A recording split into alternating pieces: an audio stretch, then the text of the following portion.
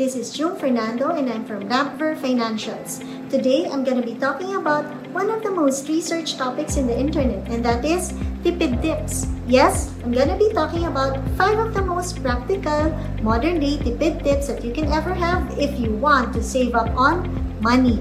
Ang dami pong nagtatanong sa amin, paano kami makakapag-invest in a mutual fund kung wala naman kaming naiipong pera? Wala naman kaming excess funds. Ang laki-laki pa ng utility bills namin. Paano kami makakapag-save? And so, for today, we have decided to come up with this video to hopefully help you in coming up with ways in order for you to be able to save up on money during these modern times. First on the list would be web applications. Ano ba itong mga web applications na to? Spotify, Netflix, di ba dati naman wala tong mga to? Pero bakit tila yata lately, parang hindi na tayo mabuhay-buhay kung wala tong mga apps na to? Hindi naman po namin sinasabi na bawal magkaroon ng apps na to, but let's just be more practical. How? Download lang natin ang mga apps na to in a free Wi-Fi zone area. Huwag naman natin tong i-download pag gamit natin ang cellphone load natin. Sayang ang data allowance natin. Another thing is to check on their packages. Ang daming packages yan. Bundle of 2, family package. Alam niyo po, ang dami niyo ring mga kaibigan at kamag-anak na gustong makababa ng expenses. So why not invite them na makihati sa package net na to?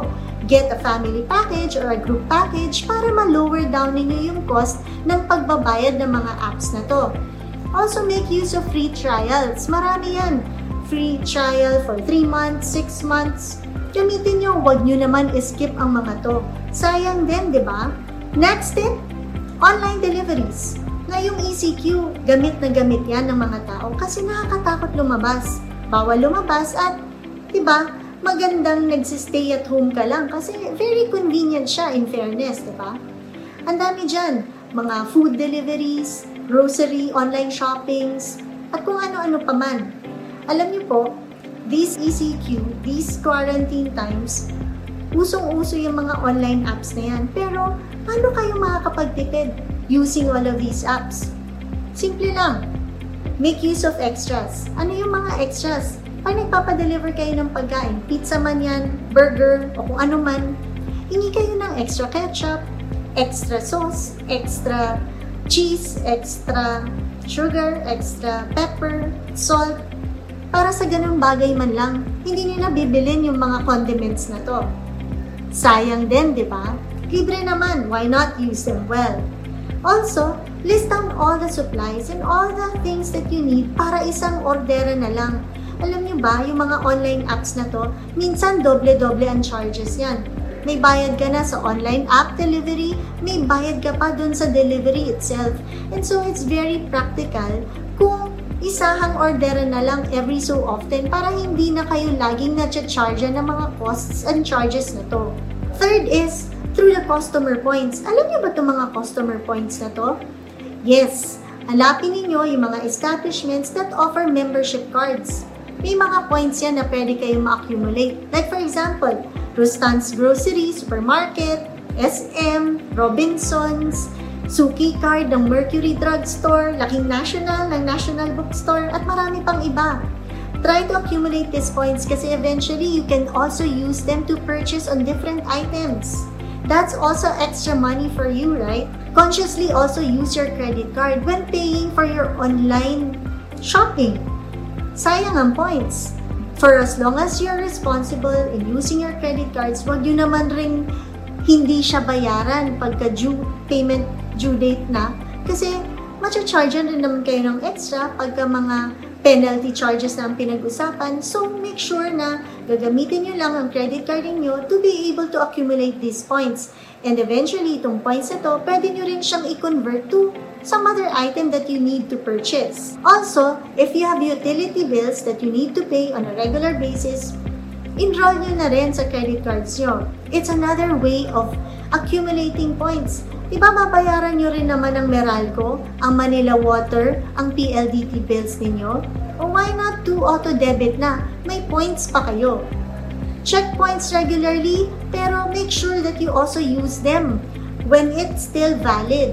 Kasi may mga expiration rin ang points na to. Fourth is online meeting apps.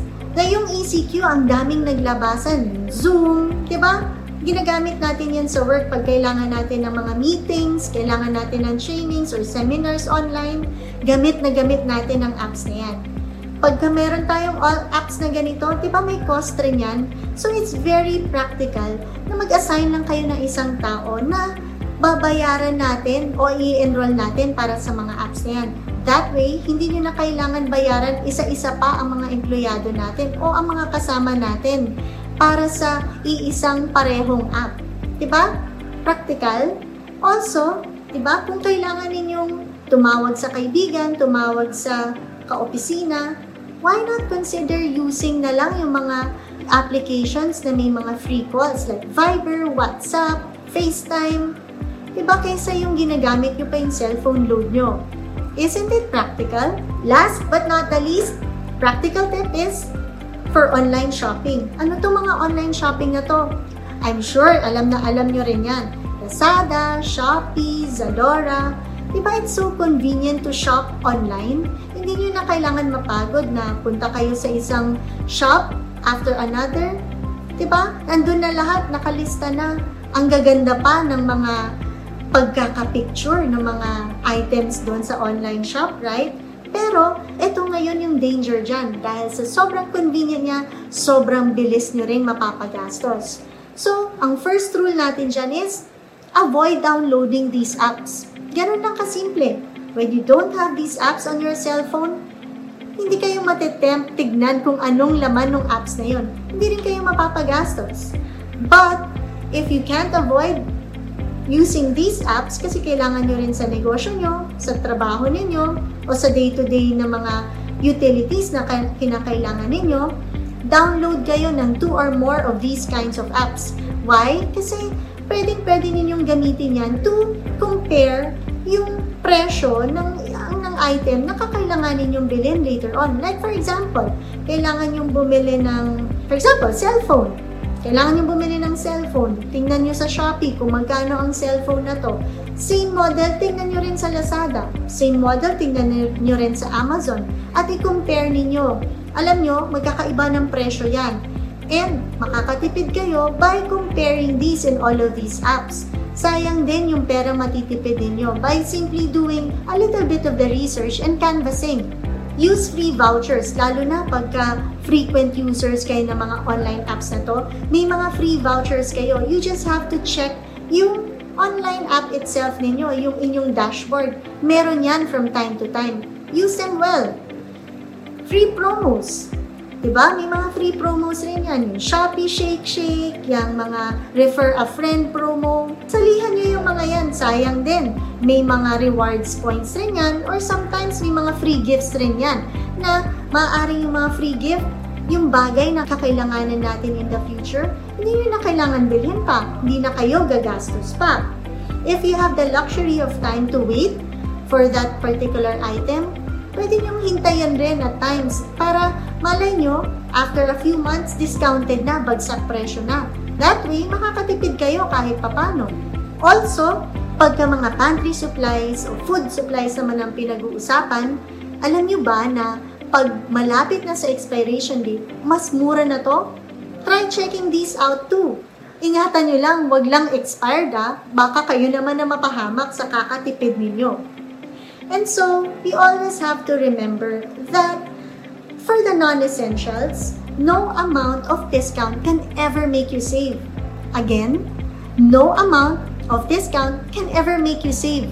The fact that you bought this item, even for a discount, and that money came out of your pocket means that you already spent money for it.